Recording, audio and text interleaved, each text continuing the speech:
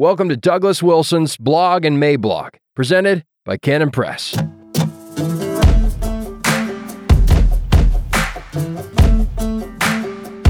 Theological Jenga and Full Preterism, March 13th, 2023. Introduction.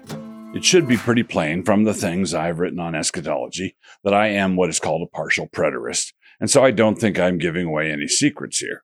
At the same time, I don't believe that I've ever written down my reasons for rejecting full preterism, at least not in one place. So why do I not go all the way? If one's good, two's better, right? My arguments on this are both theological and exegetical, but I do confess right at the beginning that some might categorize some of these reasons as somewhat off the beaten path. So brace yourselves. Some of this is odd, and some of it is not. A word about method. It is a basic principle of exegesis that you not use the much disputed Daniel 12:2 as the key to unlock Philippians 3:20 and 21. As many wives have said to their spouse while standing on the front porch in the dark, with him fumbling at the lock, it goes the other way. Clear passages should provide the framework for understanding the difficult ones, and not the other way around. This, of course, raises the question of how to identify which ones are in fact the clear passages, about which more in a little bit. But it also means that we have to allow the obscure passages to remain obscure until we have better light, which is why my view that Daniel 12:2 is about the general resurrection of the dead remains tentative. We are not allowed to establish a system with the clear passages and then force-fit the unclear passages into our system. That would be to put together a jigsaw puzzle using the ever-alluring tools of scissors and a mallet. So here goes. There are 10 of these, and they are all interrelated. Not only are they interrelated with one another, but they are also interrelated with all the reasons I failed to bring up here. Keep that in mind as well. Because they are so interrelated, I have not tried to place them in any particular order. You'll just have to read them all, and I will begin in just a moment. But if you are pressed for time, or you have other reasons for jumping to the areas that interest you most, here's a cheat sheet. 1. Chesterton taught us not to take down fences rashly. 2. We should consider the eschatology of Martha, sister of Lazarus, friend of Jesus. 3. What is the doctrine of the resurrection in 2 Maccabees? 4. Remember that the created world is pregnant with the eternal order. 5. The first fruits and the harvest must resemble each other. 6. David was still dead on Pentecost. 7. The millennium cannot represent just a few decades. 8. Preterism is precious and must be defended. 9. The role of the ecumenical creeds must be carefully defined in all of this. 10. And I finally get to what I mean by theological Jenga, default assumptions, and Chesterton's fence. Although it is not actually in his oath, the ancient physician Hippocrates once wrote that a physician should, in the first place, do no harm. You never want to come to the aid of somebody and make everything worse. But in order to not make everything worse, you need to have a deep knowledge of interrelated systems. How are all of these things connected? Too many people approach the question of full preterism as though it were hangnail surgery when it is actually quadruple bypass heart surgery. And an essential part of being able to heed the advice of Hippocrates in this is to understand what has come to be called Chesterton's fence. There exists in such a case a certain institution or law, let us say, for the sake of simplicity, a fence or gate erected across a road. The more modern type of reformer goes gaily up to it and says, "I don't see the use of this. Let us clear it away." To which the more intelligent type of reformer will do well to answer, "If you don't see the use of it, I won't let you clear it away. Go away and think. Then when you can come back and tell me that you do see the use of it, I may allow you to destroy it." G.K. Chesterton. In its distilled form, Chesterton's fence is expressed this way. Do not remove a fence until you know why it was put up in the first place. So we need to begin by recognizing that it is the testimony of thousands of biblical and systematic theologians that the doctrine of the final coming of the Lord Jesus is an essential part of the system of faith that we call the Orthodox Christian faith. The fact that some do not see any conceivable reason why it should occupy that space is an argument for leaving it in, not for taking it out. Now to the merits. The confession of Martha. When the Lord delayed coming at the sickness of Lazarus, that delay resulted in Lazarus dying. When the Lord arrived, Lazarus had already been in the grave for 4 days. Martha heard Jesus was coming to them late and went out to meet him. Jesus then told her that Lazarus was going to be raised, and Martha said this in reply. Martha saith unto him, I know that he shall rise again in the resurrection at the last day. John 11:24. In common with faithful Second Temple Jews, Martha believed in a general resurrection at the end of history. She calls it the resurrection. And Jesus in no way contradicts this conviction of hers. Rather, he's about to give her a potent proleptic sign that the resurrection that was coming at the end of history was going to be grounded in him. This is why he says to her, I am the resurrection and the life. He was going to give her this sign by raising Lazarus from the dead. Now, this raising of Lazarus was not the same kind of resurrection that will happen at the end of history, because Lazarus eventually died a second time. What happened with Lazarus was more akin to a resuscitation than a resurrection, and this is why I call it a sign and not part of the ultimate reality itself. The Lord's resurrection body was the embodiment of an indestructible life, Hebrews 7:16, which was not true of the raised Lazarus. Christ was raised, never to die again, Romans 6:9. The son of the widow at Nain also died again, Luke 7:11-16. So the last day has not yet arrived, which means Martha's hope stands secure. We know what Second Temple Jews thought about the resurrection at the last day. We know in broad outlines what their eschatological assumptions were. The Sadducees were the ones who denied the general resurrection, and recall that Jesus refuted them and took all their lunch money, Matthew 22:29-32. In debating them, the Lord was defending the resurrection, te anastase. The Pharisees taught a general resurrection at the end of time. Martha agreed with them, and Jesus obviously agreed with her. This means that when we debate whether or not we agree with the doctrine of the resurrection, we should not begin our studies with a blank sheet of paper, a sharpened pencil, and a mind full of theories. We must begin with the outline of history that had already been hammered out by the Orthodox believers before the time their Messiah arrived. Like Martha, we also stand by graves with the knowledge that the resurrection is coming at the last day. We stand in the same place, and we stand with the same hope. 2 Maccabees. 2 Maccabees gives the account of the martyrdom of 7 brothers who defied Antiochus Epiphanes. That cruel ruler had demanded that they eat pork, and when they refused to do so, they were all tortured to death. As they died, one by one, the surviving brothers all witnessed what would happen to them if they didn't buckle, and yet they continued to defy the beast. As this gnarly drama unfolded, a number of the brothers repeatedly testified to their faith in the coming resurrection, with their mother looking on, encouraging them to stay strong. Therefore, since it is the Creator of the universe who shaped the beginning of humankind and brought about the origin of everything, He in His mercy will give you back both breath and life, because you now disregard yourselves for the sake of His law. 2 Maccabees 7:23. And of course, we know this is not Scripture. But this episode is mentioned in the 11th of Hebrews, and the example of these martyrs is commended to us by Scripture as a good example to follow, along with the reason they had for staying strong. That reason was the resurrection of the dead, and their tenacity in holding to that reason is endorsed by Scripture. Women received their dead raised to life again, and others were tortured, not accepting deliverance that they might obtain a better resurrection. Hebrews 11:35. Paul here points to the women in the Old Testament who received their dead back to life, as the Shunammite woman did, 2 Kings 4:36. But others accepted torture rather than deny their faith, and they did it so that they might receive a better resurrection at the resurrection. Again, for Jews of the Second Temple period, this resurrection was going to occur at the end of history, and again, that should be our starting point. As a matter of historical fact, it was the starting point for the early church, which is why the broad outlines of this eschatology was so widely accepted by the Christian church. When the Christians connected the resurrection at the end of history with the final coming of Christ, the doctrine of that resurrection was already old. Subtract the Sadducees from it, because Jesus already took them out of contention. What did conservative Second Temple Jews believe about the end of the world? They all believe the same thing that I do, and they were willing to be tortured on the basis of that faith. And that faith is set before us in the book of Hebrews as a model for us to follow. This pregnant world. When Adam fell, the realm over which he had dominion fell also. And when the sons of God were revealed and manifested, Romans 8:19, everything will be restored again.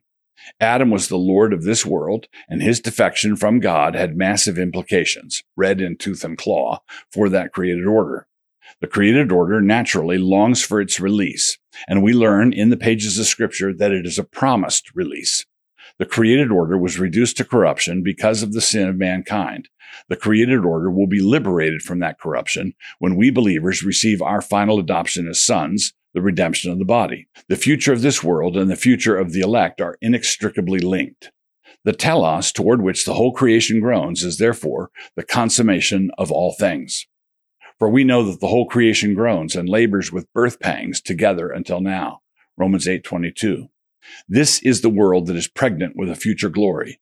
So we do not believe that an external force is going to come down at the end of time and zap everything to make it different. We believe he already came down and he already rose in the middle of history such that things are already different, just as a pregnant woman is already a mother and not yet a mother. The transformation of the cosmic order is working its way out from the inside. A decaying world was infected with radical life, and the infection site was a tomb outside Jerusalem. It is not possible for a man to come back from the dead in this world without that altering forever the nature and prospects of this world. Christ rose from the dead 2,000 years ago here, and this is the reason why this world cannot continue on in the same old way. If Christ had wanted to leave this world as it was, he wouldn't have come back from the dead here. He would have been given a brand new body up in heaven and sent us pictures. So this creation, this world, will be delivered from the bondage of corruption and will be ushered into the glorious liberty of the children of God, Romans 8:21. This is why our resurrection is something that the whole created order is longing for. Paul here calls that resurrection the redemption of the body, and he also teaches us that when we are raised, the whole created order will be put right as well. Because the creature itself also shall be delivered from the bondage of corruption into the glorious liberty of the children of God, Romans 8:21. But if we are not raised, then this poor world would have to continue to stagger and weave down a road of endless history, no end in sight. And if that sorry world asked me for an inspirational quote to sustain it on the way, I would encourage it with this: why isn't God keeping his promise? What first fruits should tell us. The death, burial, and resurrection of Christ was an eruption from the end of history, right in the middle of history. The beginning of the end of the world happened 2,000 years ago. Now, Christ was raised in a very specific way. He had a grave, and after he rose from the dead, that grave was empty. We are told in many places that this event was the down payment on our salvation, and our salvation extends from the purpose of the Father in eternity past all the way up to our own individual resurrection. So Christ was raised from the dead. The Spirit of God was then given to us to serve as an earnest money guarantee that the very same thing was going to happen to us. 2 Corinthians 1:22, 2 Corinthians 5:5, Ephesians 1:14. But now is Christ risen from the dead and become the firstfruits of them that slept. 1 Corinthians 15:20. So Christ's resurrection was given to us as a template or pattern of our own resurrection. Now, if the first fruit is holy, the lump is also holy. Romans 11:6. And just as a man reaps what he sows, Galatians 6:7, so also a man harvests that which first appeared as the first fruits. Now, it makes no sense to say that the first fruits rose from the grave in this particular way, but then have the harvest show up in a completely different way. As my friend Jared Longshore put it, if the first fruit rose in manner A, will the lump rise in manner B? If the root in manner A, will the branch in manner B? God is not mocked. You cannot plant thistle and harvest wheat. But neither can you plant wheat in one field and harvest the crop in another field. Still less can you harvest the crop in a different world. The tomb of David. There's an odd little passage at the end of Matthew that Christopher Hitchens actually asked me about one time that says that the earthquake at Christ's death opened many tombs, and after the Lord's resurrection, a number of the previously deceased went back into town to look folks up and say, hey. I can easily imagine a young widow saying to her resurrected husband, don't do that to me. And the graves were opened, and many bodies of the saints which slept arose, and came out of the graves after his resurrection, and went into the holy city, and appeared unto many. Matthew 27:52 and 53. But after this happened, when Peter was preaching on the day of Pentecost, he told the assembled there that David was still dead and buried, and that they could walk over to his tomb if they still wanted to see it. Men and brethren, let me freely speak unto you of the patriarch David, that he is both dead and buried, and his sepulchre is with us unto this day. Acts 2:29. This leads me to believe that those who appeared to the folks in Jerusalem when Christ rose were not the sum total of all the saints of the Old Testament era, but rather were just recently deceased. They had people in the city that they knew.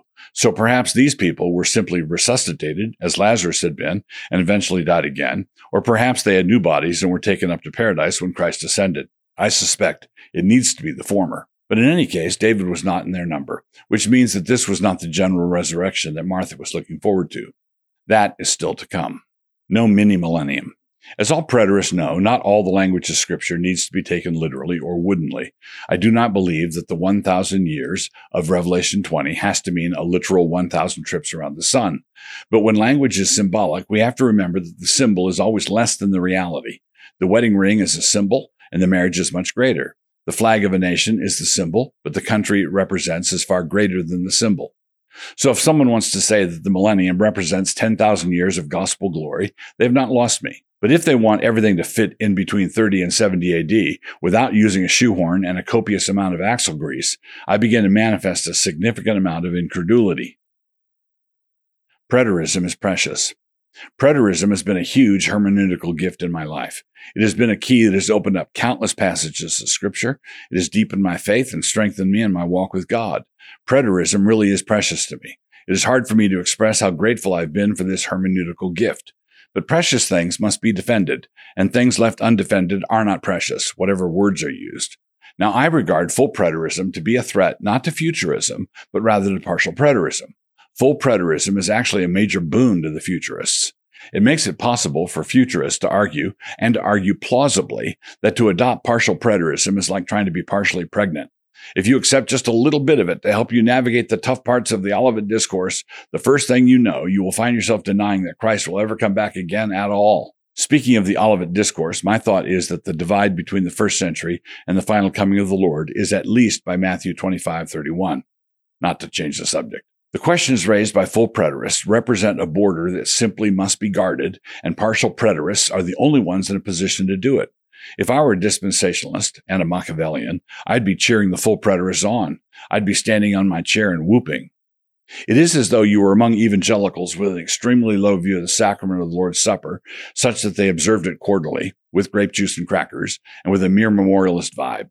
But you somehow discovered Calvin's view of the sacraments, and it bowled you right over. You introduced it to your congregation, and they received it warmly, and were gladly growing in their understanding of the richness of Reformed worship. That's the moment when a couple of your former students decide to become Roman Catholic, and another one starts flirting with becoming EO. You know, you guys aren't helping, not even a little bit. The only eschatological truth that the universal church has ever agreed on. One of the reasons for rejecting full preterism needs to be the fact of the overwhelming teaching of the universal church. Throughout the 2,000 years of church history, the only eschatological doctrine that has ever garnered universal agreement has been the conviction that full preterism is an error. That's the only thing we all agree on. From the Apostles' Creed on, we have confessed that from thence he will come to judge the living and the dead. I've not listed this one near the end because I'm somehow sheepish about it or embarrassed to argue in this way. I'm not surreptitiously tiptoeing away from sola scriptura. I'm not trying to trump a passage of Scripture with my Nicene card. But at the same time, we believe in sola scriptura, not nuda scriptura. There really is a complex interaction between the creedal confessions of the Church and the Scriptures. What I want to do here is just briefly sketch the outlines of the problem, and to do so without opening up another battle on my right flank with Roman Catholics. To them, I say that testimony can truthfully point to authority without aspiring to become an equal authority itself. To use Martin Luther's example, John the Baptist can point to Christ and say, "Behold the Lamb of God," without setting himself up as Christ's equal. When a full preterist says that he does not recognize the authority of quote-unquote the creeds, but wants to rest his case on the authority of Scripture and only Scripture, he has set himself a real problem. The boundaries of the Scripture he is appealing to are creedally defined. Put another way, the table of contents in his Bible is not inspired. Nobody maintains that the table of contents is God-breathed. The table of contents is actually the foundational Christian creed. So anyone who appeals to Scripture cannot do it in a way that is entirely creed-free. That's the first thing. No Christian is ever creed-free. To take a Scripture, not creeds approach is logically incoherent. And here's the second thing, one that follows hard on the first. There are many instances where we have to grant some measure of creedal authority to lexicons and other forms of extra-biblical knowledge. This is especially the case when we're dealing with hapax, a word that occurs only one time in the New Testament. Take the word Tartarus, which Peter uses once, 2 Peter 2:4. Not only is it used only once in the New Testament, it is also a basic word describing an important place in ancient cosmology. We are not bound to every detail of that broader cosmology, of course not, but we are bound to what Peter says about it. And we need to know something of how the word or concept is being used outside of Scripture to even know what we are talking about. So if the Scriptures were to say in some place that Christ will not return at the end of history to judge the quick and the dead, we should not be able to negate that by pulling out the Apostles' Creed, which says that he will. That's not how the Orthodox should ever use the Creed. Rather, I use that confession as yet one more piece of evidence, and there are many such pieces, that reveal the outlines of 1st and 2nd century thought forms. I also see those same thought forms throughout the pages of the New Testament. The creed tells me what believers were saying in the 2nd century AD, which turns out to be basically the same thing that Jewish believers were confessing in the 2nd century BC, which is that history will end with the resurrection.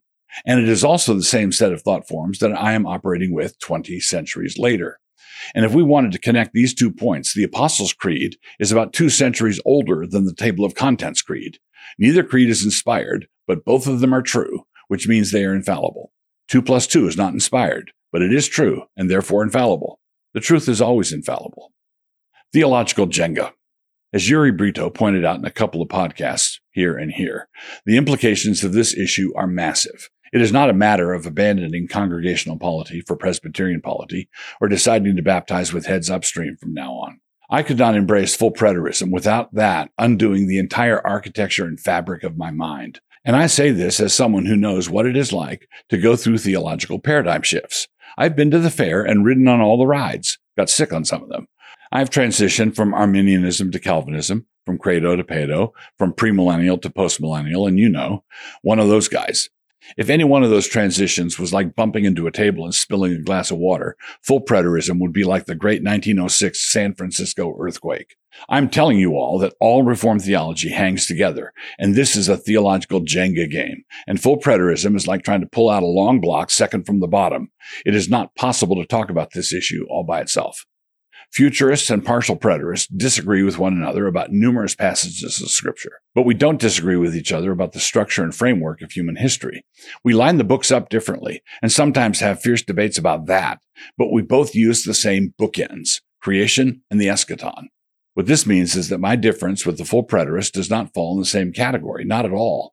It is actually a difference about the meaning and teleology of all human history in its entirety. This is not a trifle, in other words. The ramifications are massive. I like living where I do and have no desire to move to an Arminian dispensational neighborhood. Let's be frank, I would have trouble adapting. But if an angel told me to move there and to grow some 5-point tulips in my backyard as a testimony to them, I think I could do it.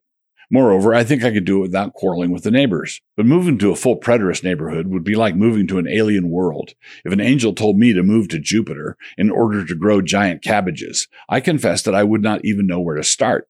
I would be at an utter nonplus. And not only would I have difficulty not quarreling with the neighbors, I think I would have difficulty not quarreling with the angel. Some of you might be saying, aha, he wouldn't change his mind even if an angel told him to. Yeah, well, Galatians 1:8. Postscript. It will not have escaped the notice of some of you that I'm writing about all of this shortly after a debate on the topic broke out between Andrew Sandlin, Ken Gentry et al. On the one hand and Gary DeMar on the other. As it happens, I was also a signatory to the letter that was sent to Gary. Now, I believe that Gary mentioned in one of his podcasts that I had contacted him privately with a suggestion for heading all of this off, which is the case, and I wanted to mention here what that suggestion was. It is my belief that Gary ought to make a statement, something like what I've written below. If he were to do that, I would be happy to request that my name be removed from the letter. If not, then my name remains, but without throwing any rocks at Gary personally. As the other signatories have indicated, I owe too much to Gary to treat him that way. But if Gary were to say something like this or anything in this ballpark, I would be more than delighted to drop my name from the letter. Here it is. Quote, I'm willing to affirm the 3 doctrines you mentioned in your letter, the return of Christ, the general resurrection, and the end of a fallen creation. But for the sake of intellectual honesty, I also need to register a clear distinction as I do this. In my current understanding, I am unable to make a strong exegetical case for these 3 doctrines, and virtually all my work on eschatology has been exegetical in nature. At the same time, I do understand that these doctrines are theologically crucial, and on these theological grounds, I am willing to submit to the teaching of the broader church regarding these doctrines. I say this knowing that all sound theology has to be ultimately grounded in Scripture, and I accept that it is. It is just that I'm not the man to make that case. A hypothetical Gary. Sorry, not sorry. This has been lengthier than most posts, but let's be honest. You're the one who kept reading, and that part was certainly not my fault. What was my goal? I hope it demonstrates an erenic spirit on eschatological issues, while at the same time testifying to my belief that full preterism represents much more than a mere eschatological issue, way bigger than that. Full preterism is not an eschatological debate. It is a total world and life view debate, and needs to be treated as such. If you are enjoying these videos and would like to support this channel and the work of Canon Press, join up at Canon Plus. Just click the link, create an account, and have a look around. If you use the restrooms, leave a dime on the counter.